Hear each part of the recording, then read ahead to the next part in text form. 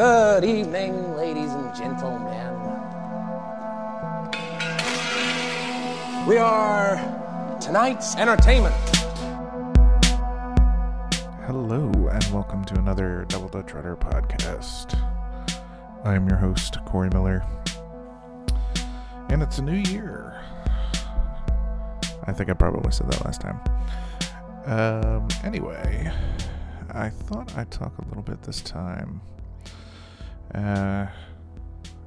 It's not necessarily a topic I know a huge amount about, but I thought it was very poignant, given some recent stuff going on. Not necessarily in my life, but I thought this time around we'd talk about addiction.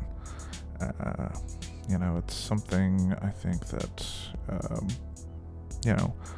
a lot of people out there have to deal with in certain ways, because you can be addicted to a lot of things. You can be addicted to food, you can be addicted to drugs, you can be addicted to sex, you can be addicted to another person. It doesn't necessarily have to be, something external, something, when I say external, it doesn't have to be a substance, basically. I think, one of the things they usually talk about when it comes to being addicted to another person, that's usually called codependency. And for better or worse, I think there are a lot of people out there that can have been through that and have experienced either being codependent or having somebody that is codependent on them. So, and I guess the main question there is, what do you do? If you've got somebody in your life who does have some sort of addiction, whether that's, substance or otherwise, how do you handle that? And I think there are a couple of different ways. I think the first thing that a person needs to realize when they're in that situation is the other person or the person who has the addiction may not be aware of it, may not realize that it's a problem and that it's affecting the people around them. So, sometimes if you just broach the topic with them, and then you have to sit down and be honest with them and talk to them about it. Sometimes that will kind of snap them out of that particular headspace. Because I think a lot of times they just don't realize how what they're doing affects other people. And sometimes that just doesn't work. So you have to move on and try other things. Sometimes bringing someone in to help. In some cases you can have, addiction specialists, rehab people come in and talk to them. Sometimes therapy can work. But when it comes to therapy, a person has to be willing to do that in order to, in order for that to work for them. And that's something that some people just, for whatever reason, have an issue with. I don't understand why. I know we had, on one of our earlier episodes, we did talk about therapy a lot. Or at least a little bit, because these podcasts are not very long. Anyway, but therapy can be a huge help, because I think most people who get into some sort of addiction, there's usually an emotional trigger for that. There's a driving force behind that, and typically that is, from what I've seen, is unresolved emotions, or just unresolved trauma, really. That usually has a big impact on it. So a lot of times, if you can get someone into a therapist and get them, working through those emotional issues that are, causing them to want to go to a bottle or whatever it may be, sometimes that can help. And then, of course, there are certainly instances, unfortunately, where even that doesn't work. So, in those cases, there are options out there. There are hospitals you can go to.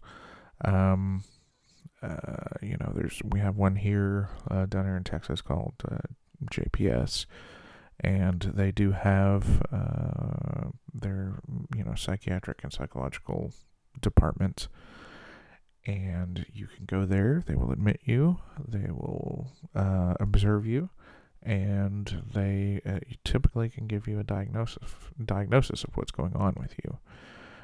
So they can be very helpful in that way.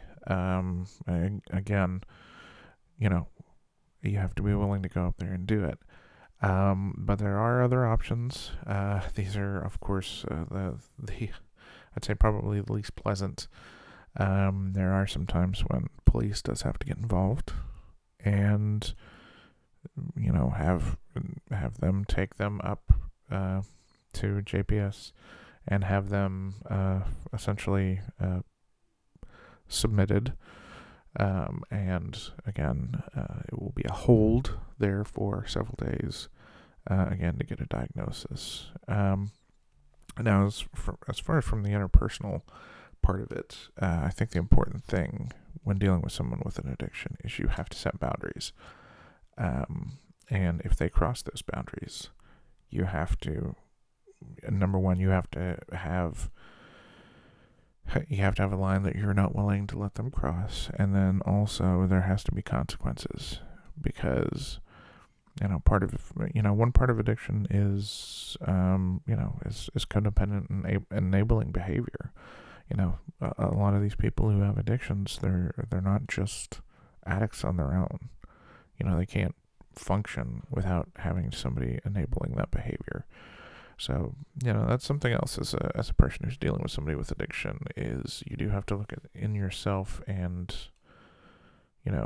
are you doing anything to contribute to their behavior, whether it's supporting them financially, just allowing behavior that is not okay to happen.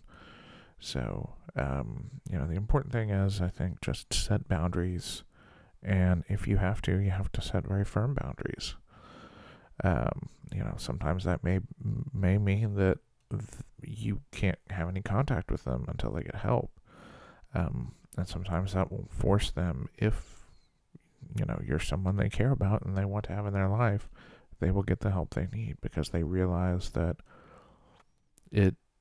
they're going to lose something that they care about. So, lots of things out there that, there's a lot of things you can do. And if you do know anybody out there who needs help, reach out to them. And, or is going through this with someone that or you care about, reach out to them, see if they need help. It's important for people to know that they're not all on their own. They're not all alone in this. So, let them know you're there. Let them know that you care, and just see if they're okay. That's really the main thing. Anyway, I guess at this point we're gonna have a relatively short episode. I don't think we're gonna quite hit 10 minutes. But anyway, I would like to hear what you think. If any of you out there have any experience dealing with someone with some kind of addiction, some kind of substance problem. Again, it's really just addiction just in general. It doesn't have to be substances, but, let me know. I'm interested to hear, what your experience has been. But in any case, I'm Corey Miller. Thank you for listening. Again, you can check us out we do have a Facebook page. You can check us out on the website, ddrpodcast.com. Anyway, have a good one.